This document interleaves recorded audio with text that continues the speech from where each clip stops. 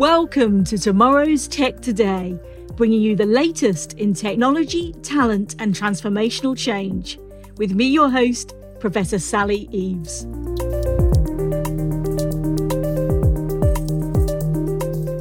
Hi everyone, and a very warm welcome to Tomorrow's Tech Today, bringing you the latest in technology, talent and transformational change. I'm your host, Professor Sally Eaves, CEO of Aspirational Futures. And today we're really drawing on inspiration from Girls in ICT Day, now in its 10th year anniversary. And we're going to be looking at, very naturally, different journeys in business and technology careers, really changing perspectives on what a tech career looks like, sharing experiences and lessons learned along the way. And things for me that stand out, I think will be part of our conversation, are mentoring, sponsorship, STEAM learning, a real passion of mine, I must confess, lifelong learning, scouting talent the right way, and commitments for tech as a force for good. And to do that, I'm delighted to be in the best of company, and that's Alexandra Gelante Jockelson, who is the Chief Talent Officer and SVP of HR at Hewlett Packard Enterprises, and also a PhD. Welcome to the show, Alexandra. Lovely to have you here. I am so excited to be here, Sally. Looking forward to the conversation. Oh, thank you so much. Even just the 2 minutes before we started talking, I could feel the energy. So I'm really looking forward to this. I was going to say, before I even jump into a question, your LinkedIn profile, you have Be an Ally right at the back of it. And I couldn't agree more. And I'm just going to share something with the audience that I read from your recent blog post as well. And you wrote, by listening and reflecting on people's stories, it gave me precious moments for mentorship.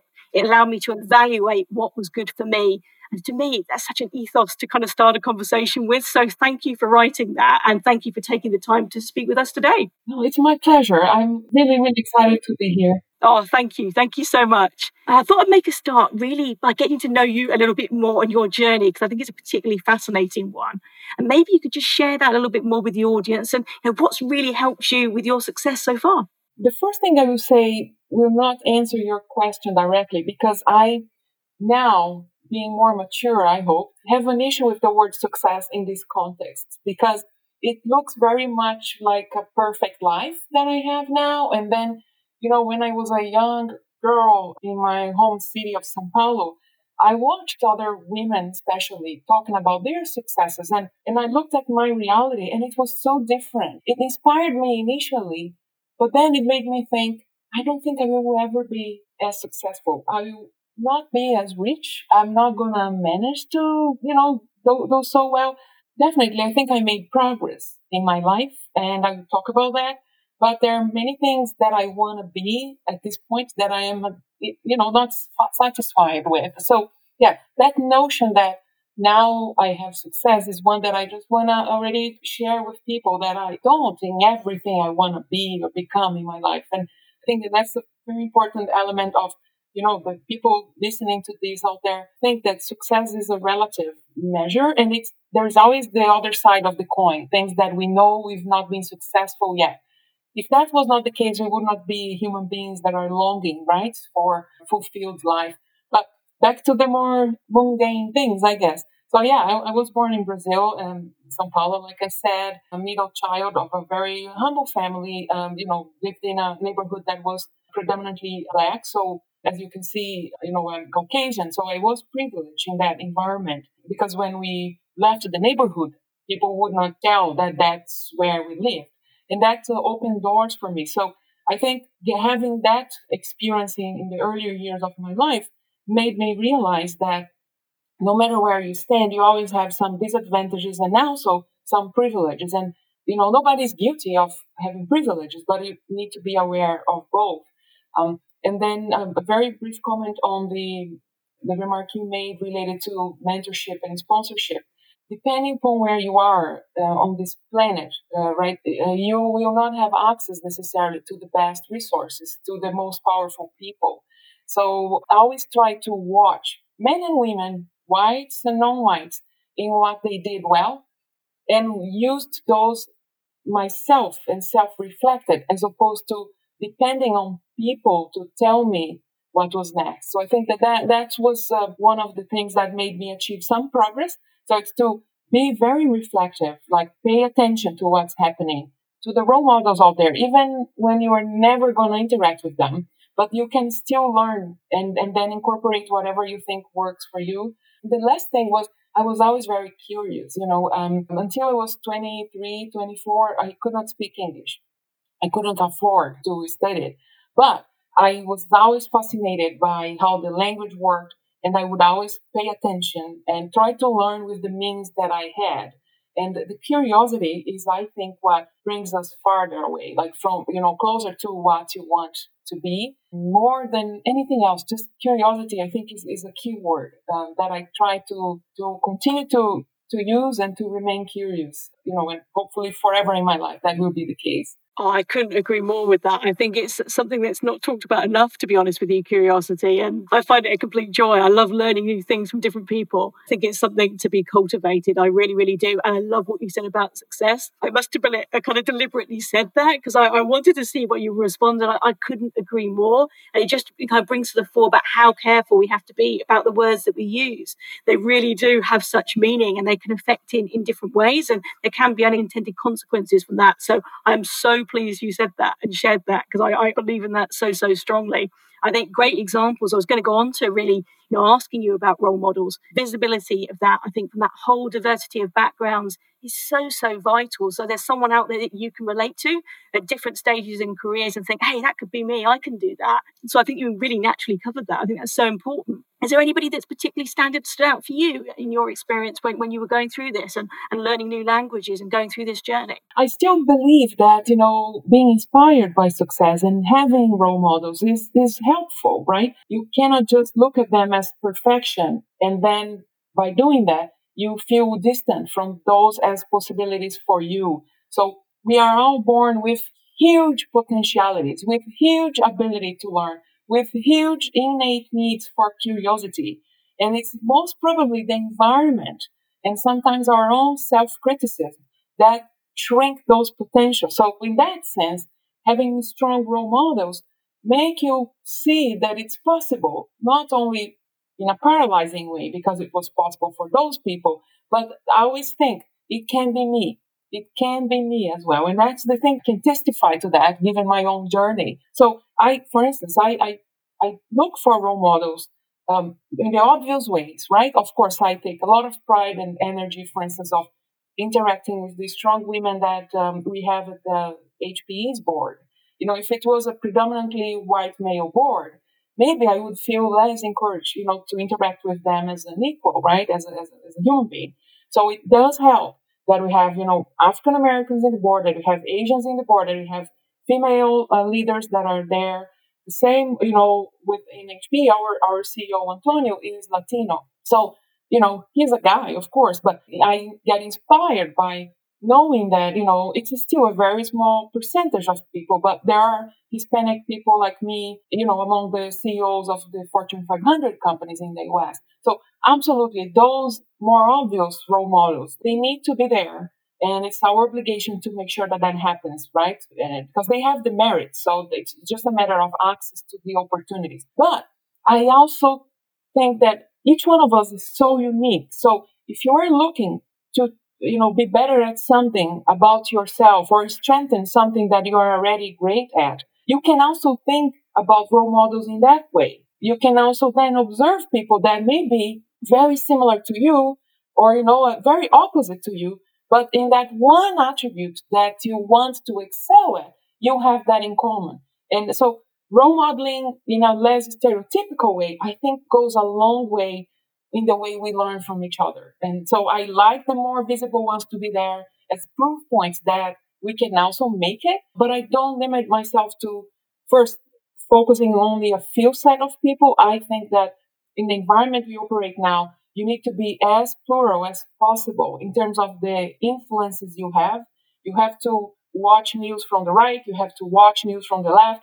You need to listen to people that you disagree with, as terrible as sometimes that feels. So you also need to look for role models that could be opposite of what you want to become. That in itself, in my mind, is the full definition of inclusiveness and diversity, right? That you are so flexible in the way you and your own values, influence you, that you are okay with, expanding what you consider that is happening around you And then you have judgment to know what applies to you. So yeah, you can tell I'm passionate about this topic. So I will shut up here and interact with you, Sally. But what do you think? I couldn't agree more with you. And one thing you can really see the success has been had as well. Well, I was a part of a meeting recently saying about the women in tech retention rate, for example, at HPE.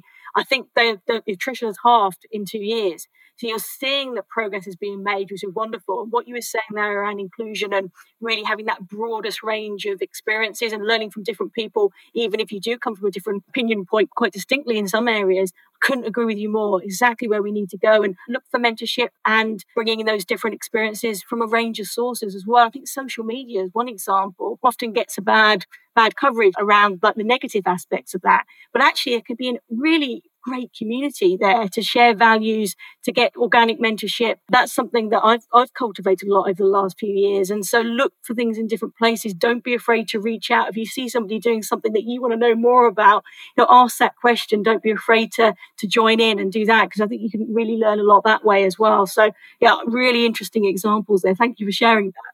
And one thing also kind of drawing on this a little bit more is maybe changing the narrative around what a tech career looks like. You mentioned Antonio and his amazing leadership around Tech for Good, I would say in particular, has incredibly impressed me, and some of the things from the pandemic experience and the support that he's given there. And I think that's one aspect that can really help, showing the purpose that tech can be applied for. I think really helps to change what a tech career does look like. But what's your experiences there? How can we attract and get people curious, going back to that word again, about looking at a tech career and coming in earlier? So one thing I'm thinking about is using the UK as an example. Kids take their GCSEs at age 14 roughly, and so they have to apply for that from 12 and above. And there's a drop off in girls taking STEM subjects at that point. There's another one about 2 years later when you're going on to A-levels. And then even at university, if young girls are taking these subjects as STEM options, by the time they're going into their careers, there's a drop-off there as well. So we've got these kind of 3 pillars of drop-offs around these subject areas. So I think we need to go in earlier to look at attracting people from a diversity of backgrounds. But what's your experience there? What do you think we can do to move that needle and bring more people in? No, I couldn't agree more with you, Sally, in the sense that the earlier the better. And again, people were going to make their own choices, what works for them. But what I think we have to stop is limiting the options that girls can envision for themselves based on social standards that are men and women made, right? Who said, that, there are less engineers that are female than male? So I totally agree with the examples you gave. And I think with the pandemic, we are also now confronted with the fact that even the ones that jumped the hurdles and made it into the workforce, predominantly in tech, the female leaders in tech, have now to consider either, dropping out of the workforce or reducing the hours because of the lack of infrastructure in the home, right? So in addition to everything you said in terms of the inflow, women are also at a higher risk of the outflow, right? So I do believe that, as we all know, there's the cliche, all companies are going to become technology companies, right? So the good news with that is that it's going to become very obvious earlier in the careers of everybody. If you are a doctor, if you are a dentist, if you are a nurse, if you are a teacher, you had to cope with technology, right? The pandemic showed us only 1% of what it will be. But technology is going to be with everybody, in everybody's lives, everybody's jobs. And I think that will be a huge playground for girls and guys and boys, but predominantly girls, to start to see themselves playing with technology, using technology earlier at scale, right? But I don't want to just be naive to say, the fact that all companies are going to become more digital companies, that will take care of the issue by itself. So there's a lot, as we always talk about, that the parents need to do in terms of how they raise girls and the boys, the schools, what kind of classes, right, they put in grids, the classes that students are going to go through. And then also in the companies, how much more effort we are putting now with programs that are for the high schoolers, like the younger adults, right? Like that moment in which before college, when they choose which professions to consider, that tech is one of the options. And I always insist on that. I don't know why that is, but I get the impression by talking to potential candidates. Some people think that most jobs in tech are very technical, but that's a myth. right? I mean, you have HR jobs in tech, you have finance jobs in tech, you have legal jobs in tech, you have management jobs, you have, marketing jobs, you have sales jobs. So there are many, many roles in tech that are not technical. So one thing is to reframe the way young girls will consider career choices. The other thing is we in companies bringing the possibilities of working technology earlier to the workforce, to the future workforce. And then just lastly is the other side of the coin that you mentioned. Once women are in the companies, then how to retain them and allow them to progress. And, it was a very tedious process that we went through at HPE about 3 years ago, just in reference to the example you gave about attrition of female talent. We digested, reviewed in detail the learnings from all the exit interviews to understand what was driving the turnover that we had. Because a lot of companies, us included, put a lot of effort on the talent acquisition piece, so hiring more, but then we don't necessarily take care that, women that are hired stay. And then it becomes a revolving door. So we not only made sure that we hire above representation, so we are always adding more women to the baseline in all levels, but also then deep diving on the qualitative information that was coming from the exit interviews. And then we analyzed those and grouped them together in themes. And some of them are very commonplace, but we didn't have it at the time. But since then, we extended the parental leave. We also, in the US especially, it's not, we should not take it for granted. It's not as common. And it's 6 months now, and it's parental leave. So our male employees also leave, to take care, to be closer to their families when they have babies. So that's one of the examples, but strongly leverage also flexibility of the workforce, remote working, flexible hours, and more role model leaders at the middle management level as well, because they touch a large portion of our employees, right? Not only top management. So yeah, it's a multitude of actions end to end, right, Sally, to make sure that we change the narrative and the performance of including women in the workforce in tech.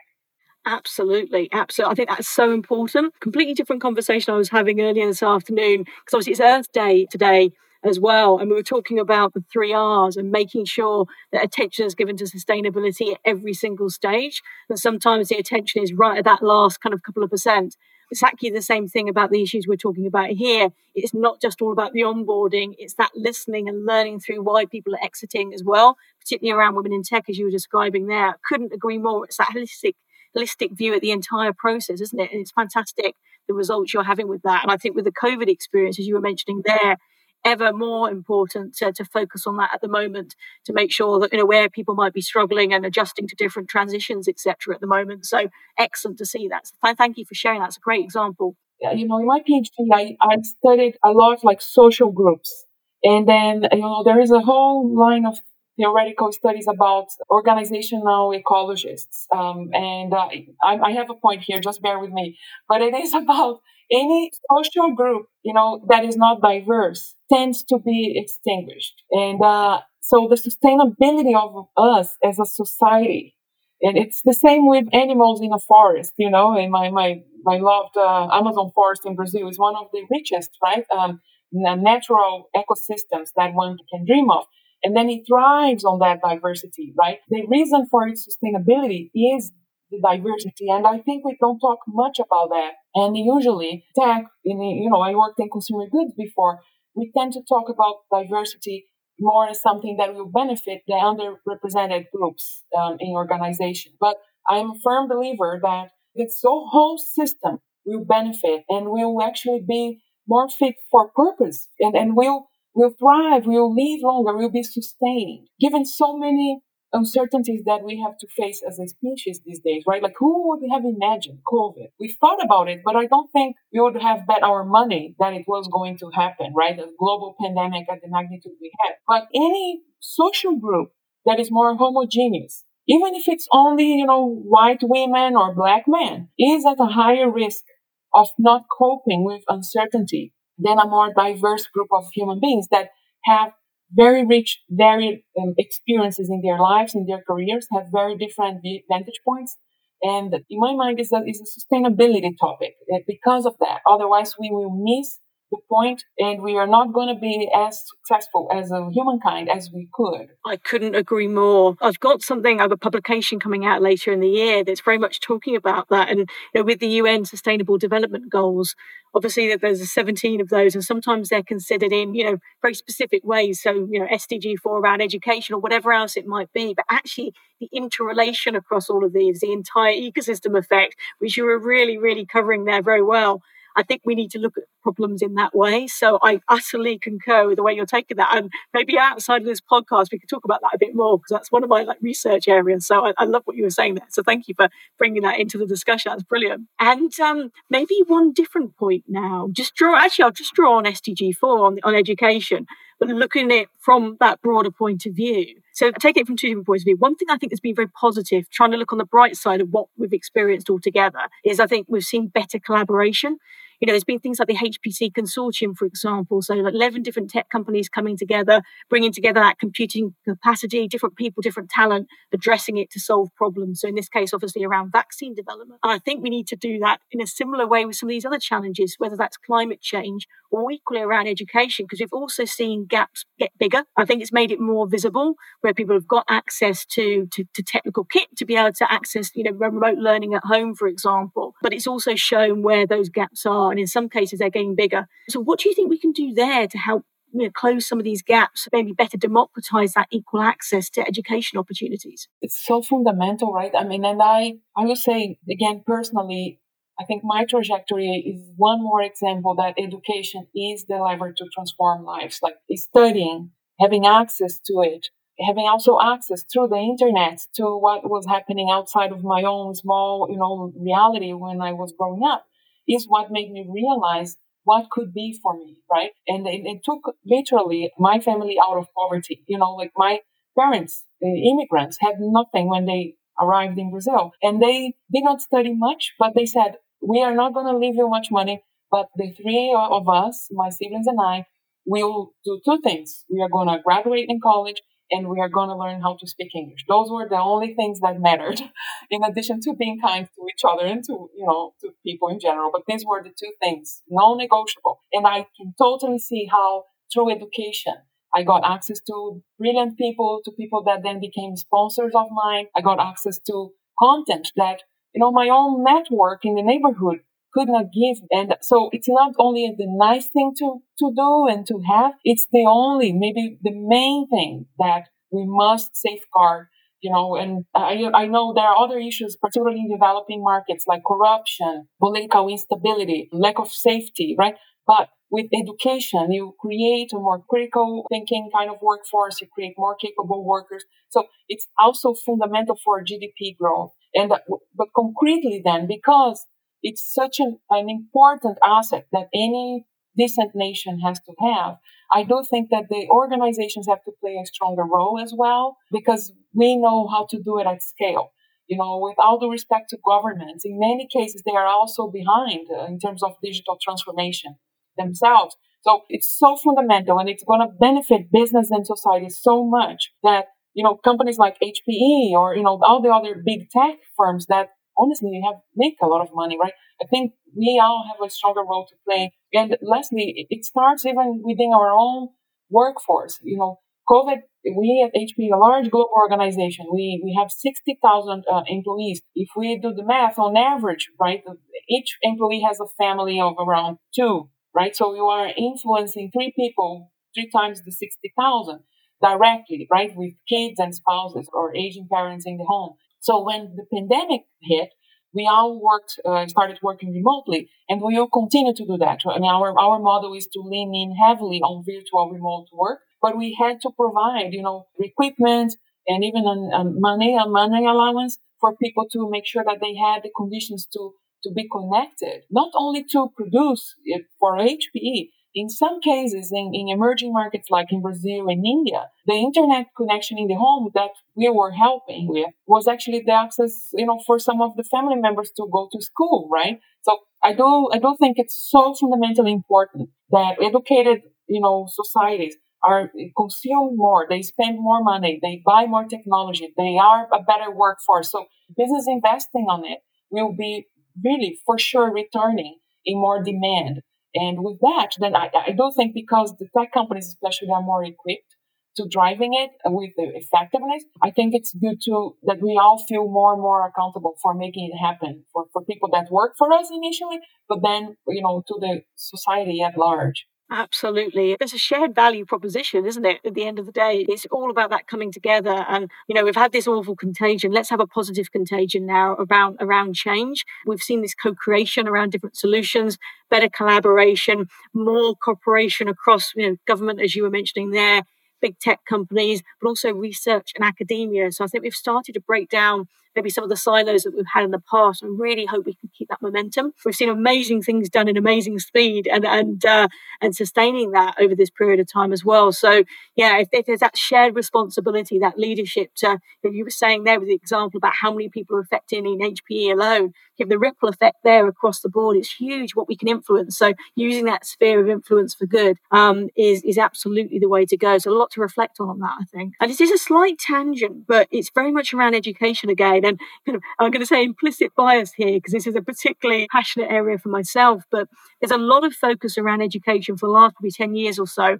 And quite rightly, I think, in many ways around STEM. And I'm starting to look at how we can go, in my opinion, beyond STEM to STEAM. So really having the arts there as an equal basis, and arts probably in its broader sense as well. But for me, that's all around things like emotional intelligence and having that creative confidence to imagine the future alongside all the tech skills to build it as well. And going back to something you said earlier in the conversation as well about what a tech career is, and showing there are so many different things beyond coding, for example. So it needs that holistic skill base, in my opinion, about that. And I wonder what your take is on that. Do you think that's where we need to be heading? What skills do you think are most valuable, maybe the most underrated even? We mentioned curiosity a lot earlier on. I certainly think that needs more focus. I love what you just said, and I've not heard it before, to be honest. So congratulations on the innovative thinking there, because we kind of end up repeating each other a lot, right? So we know STEM in itself is a challenge that we have to bring more diverse talents to it. So, but if we expand it, you made me think, that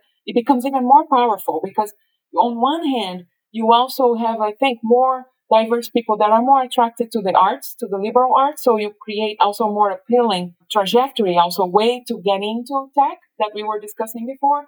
And you also enlarge the size of the talent pool, right? So there's that one hand, it's a very positive thought that I had not had before related to how to make tech appeal to a broader sense, a broader group of people. But I also want to comment on what you said that I really truly agree with, that I see HPE, our development teams, our engineers, they really enjoy and thrive when they have the social connections with our customers, with the end users of the services and offerings that we have.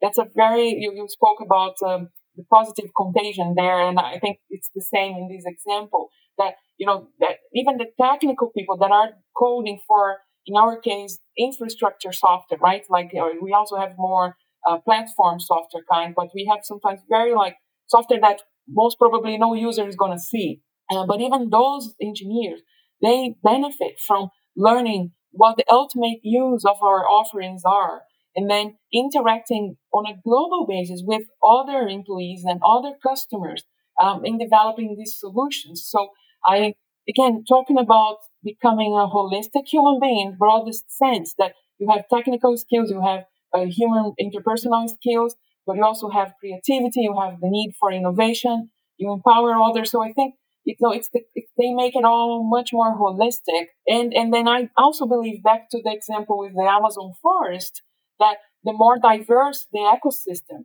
the more cross-fertilization there is. So, no matter if you are less technical initially, you're going to become a little more, gradually more and more technical.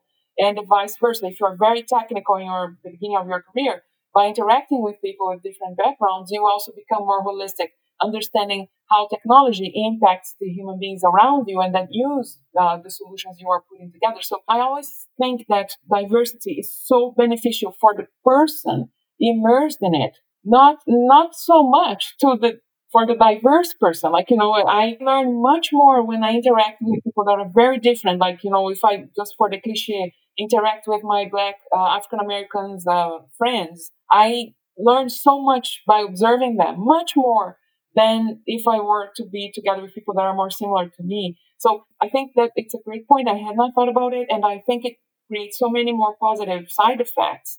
The less siloed mentality, this divide between tech and non-tech jobs is also arbitrary, and it creates a bigger pool of talent for us to hire from. Absolutely, absolutely. There's a word, isn't there? Bricolage. That's what I'm trying to think of.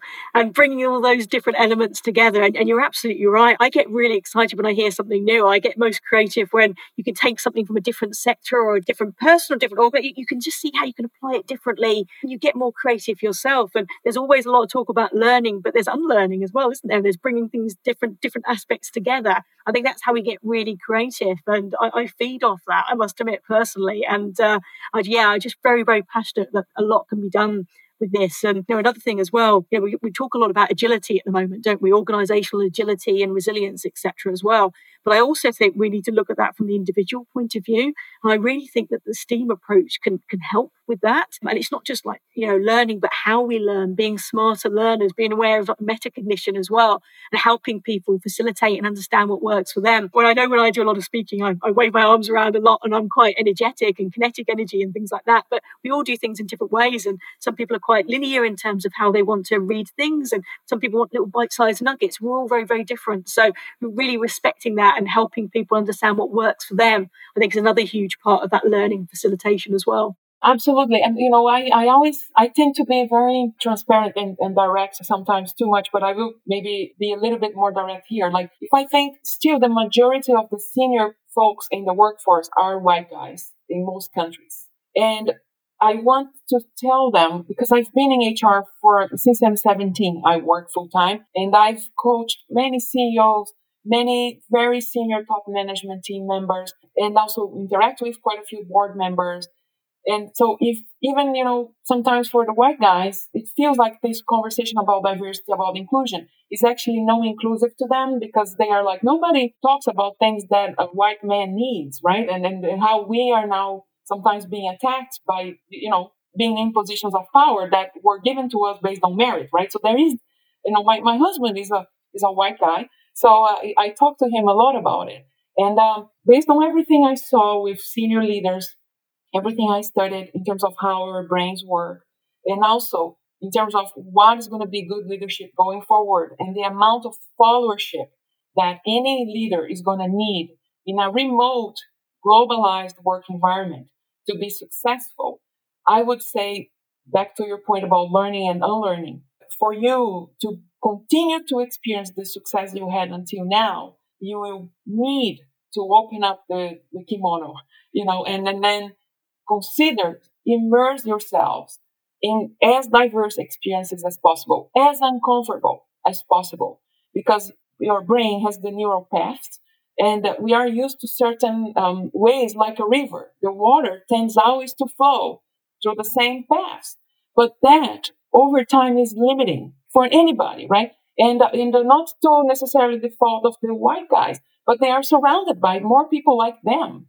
Then, for us, being a minority in many groups, most of the time I'm surrounded by people that are very different from me. So even if I want it or not, I have to swim on that pool. But for them, for as long as they continue to be the minority, the environment for them is less diverse. And that's to their own personal detriment and development, cognitive development. So, I feel so strongly about it in terms of, good leadership development for the people that are the majority right now is to, surround yourselves with diversity for your own growth, for your own career advancement. You're not doing it for anybody else, and that's one thing that sometimes I feel myself talking to other women or other Hispanics, right? And we talk within our own echo chamber. But, I think this kind of narrative in which diversity is the way to learn, particularly for the majority groups, is not spoken about that often.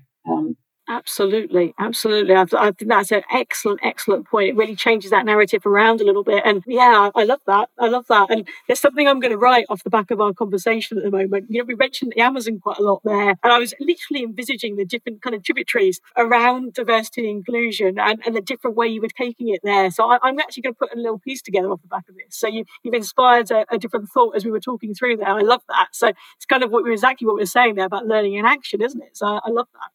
And maybe now, I'm conscious of time because the time has whizzed by, which is a wonderful sign of a great conversation there. But I'd love to take a minute, if that's okay, to talk about Tech for Good in a bit more detail. So I know we've covered this in a little bit already in our chat today, but I'd just love if we could take a moment to share anything that you've been doing at HPE or outside of that you're really proud of, as part of your leadership role or a particular project that's really putting into action how you can apply technology and inclusive leadership for results that really, really last and make a difference and really meaningful change. I'd love to hear some examples about that. Oh, thank you, Sally. And these are not going to be plugs for HPE. I think no company is perfect, and we all have work to do. And tech, I think, even more than other industries. I worked in healthcare, I worked in consumer goods, and now I'm so happy to work in tech, and I am very aware that there is a lot of things that we need to still work on. But I will start with one program that we call Ready Now. And I will start with that because based on what we discussed, the top matters a lot. How the top looks like matters to people. And this program is about making some of our female leaders ready for their first board seat.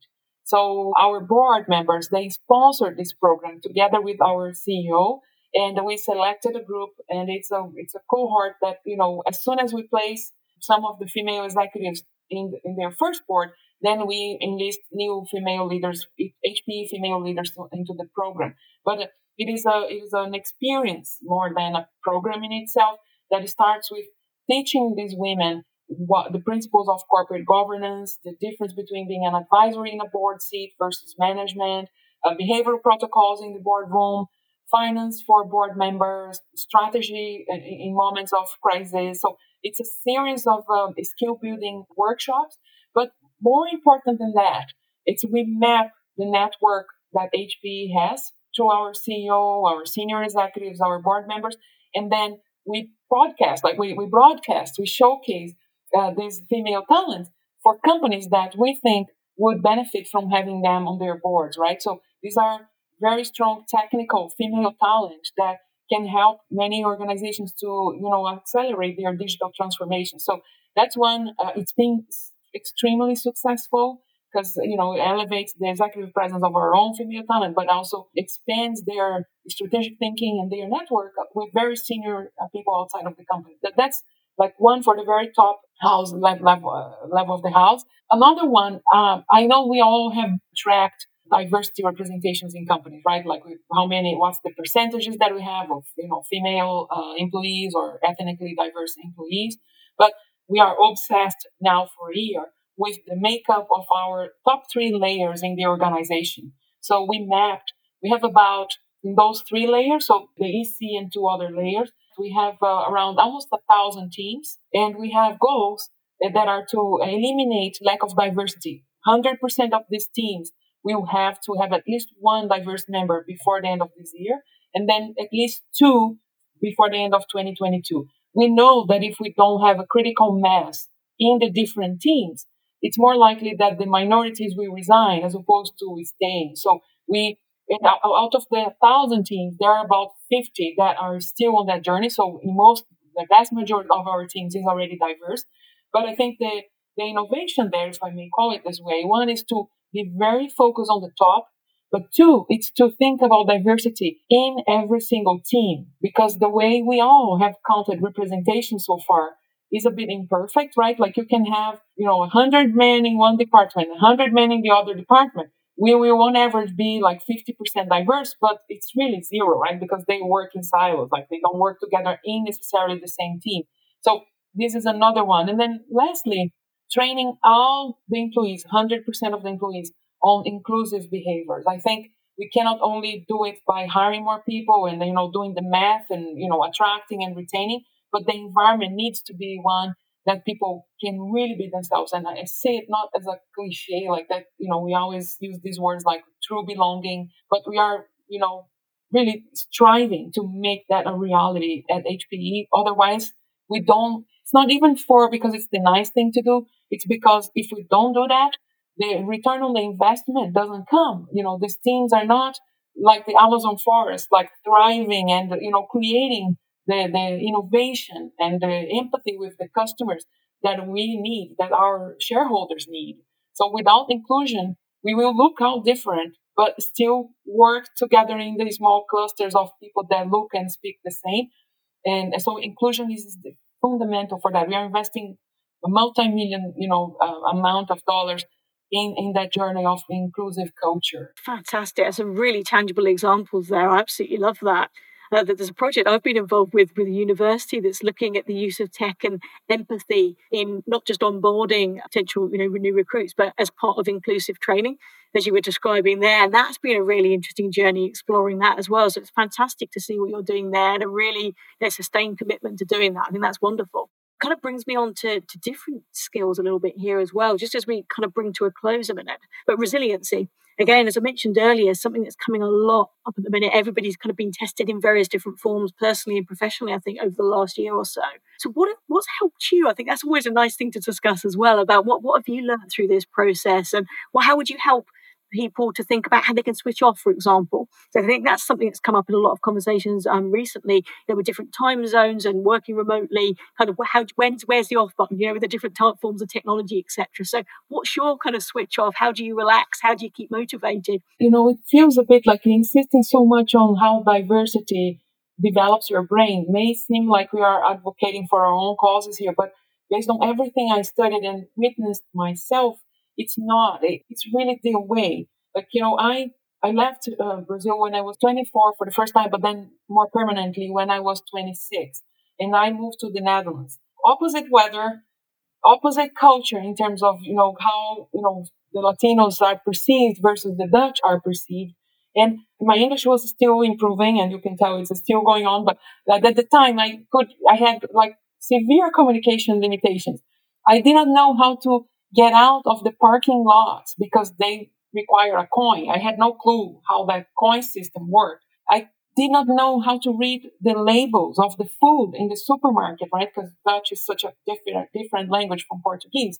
But so the first 6 months were painful, were really sad. And I thought I was not going to make it. But resilience, and I think we saw some of it with COVID, when you feel like you have no option, you are given such a power, that inner power that comes from within initially, but then you have to keep it going, right? You have to sustain it. So I do believe courage is super important, like in addition to curiosity. So, if you're curious, but you are afraid, it's frustrating because you want to know more, but you don't take the risk. So all these words are easy to say and hard to live, right? But the resilience comes in my mind from taking risks with situations that are very different. And then you suffer initially, but then you overcome them. In most cases, it's okay also to fail sometimes, but you overcome them. Once you overcome them, you become more courageous to take more risks and more risks. So I really saw it in my life. Like the career steps I took that were more similar to what I had done before were safer, but I don't remember many of the learnings I had because they were less painful. But, moving to the Netherlands and then moving to the US for the first time and being away from my family. And then finally, like moving from consumer goods to tech, for the first time, tech is an industry I did not know about. And I had a romanticized view, that everybody's smarter in tech, everybody's better in tech. So it took me also courage to risk it. But again, we'll go back to your point in closing. For you to be able to react to uncertainty, and uncertainty are things you don't know are going to happen. And you know something is going to happen, but you don't know what it is. You cannot prepare for them. You just need to try to have this meta competence of curiosity and resilience, right? To embrace them. But for you to have those, the more diverse experiences you collected in your journey, the more weapons you're going to have to fight it when it comes. Because you can draw from one experience here, another experience there. But if your set of experiences are more narrow, then you're going to panic most probably, than have an idea, because it's going to be the very first time maybe in your life that you're confronted with something that is so different.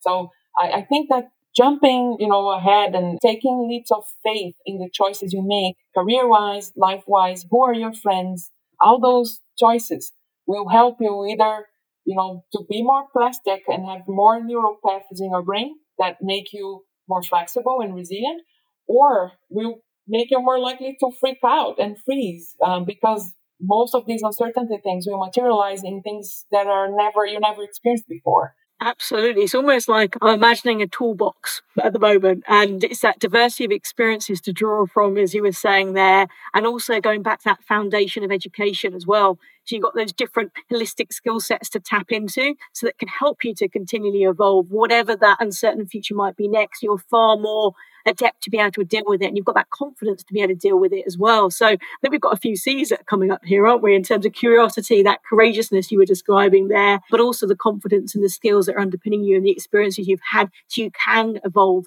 through them and come through and really immerse in them. And learn through that very positively rather than being afraid of it. So yeah, absolutely. I love those examples. That's really, really powerful. I was going to close by asking about some final pieces of advice. I actually love what we just covered in the last few sentences, actually. I think that really evolves it. But is there anything else you would like to add as just a close about, some nuggets to share with the audience about to help people who might be experiencing this at the moment, who are going through this period of change, some top tips around that. But I do love what you just said. So I will draw from, my education, like you just said, on the importance of networking and networks and networking, because I studied successful executives. Why do they do that others don't do? And one thing that less successful people do, they go back to prior relationships. When they're confronted with something, they don't know what to do with what they are confronted with. Some people go back to experience of other people that they have already interacted with. There's nothing wrong with that. But if you limit yourself to those, again, you're limiting the pool of ideas and solutions you're drawing from. So the opposite of it would be to always lean in to networking in the flow of your job with new people. Renew your relationships that you have in your life. It's hard, right? Because we're busy. We have to take care of our aging parents, or our kids, or our spouses, ourselves. We have a full-time job. We are educating ourselves on the side.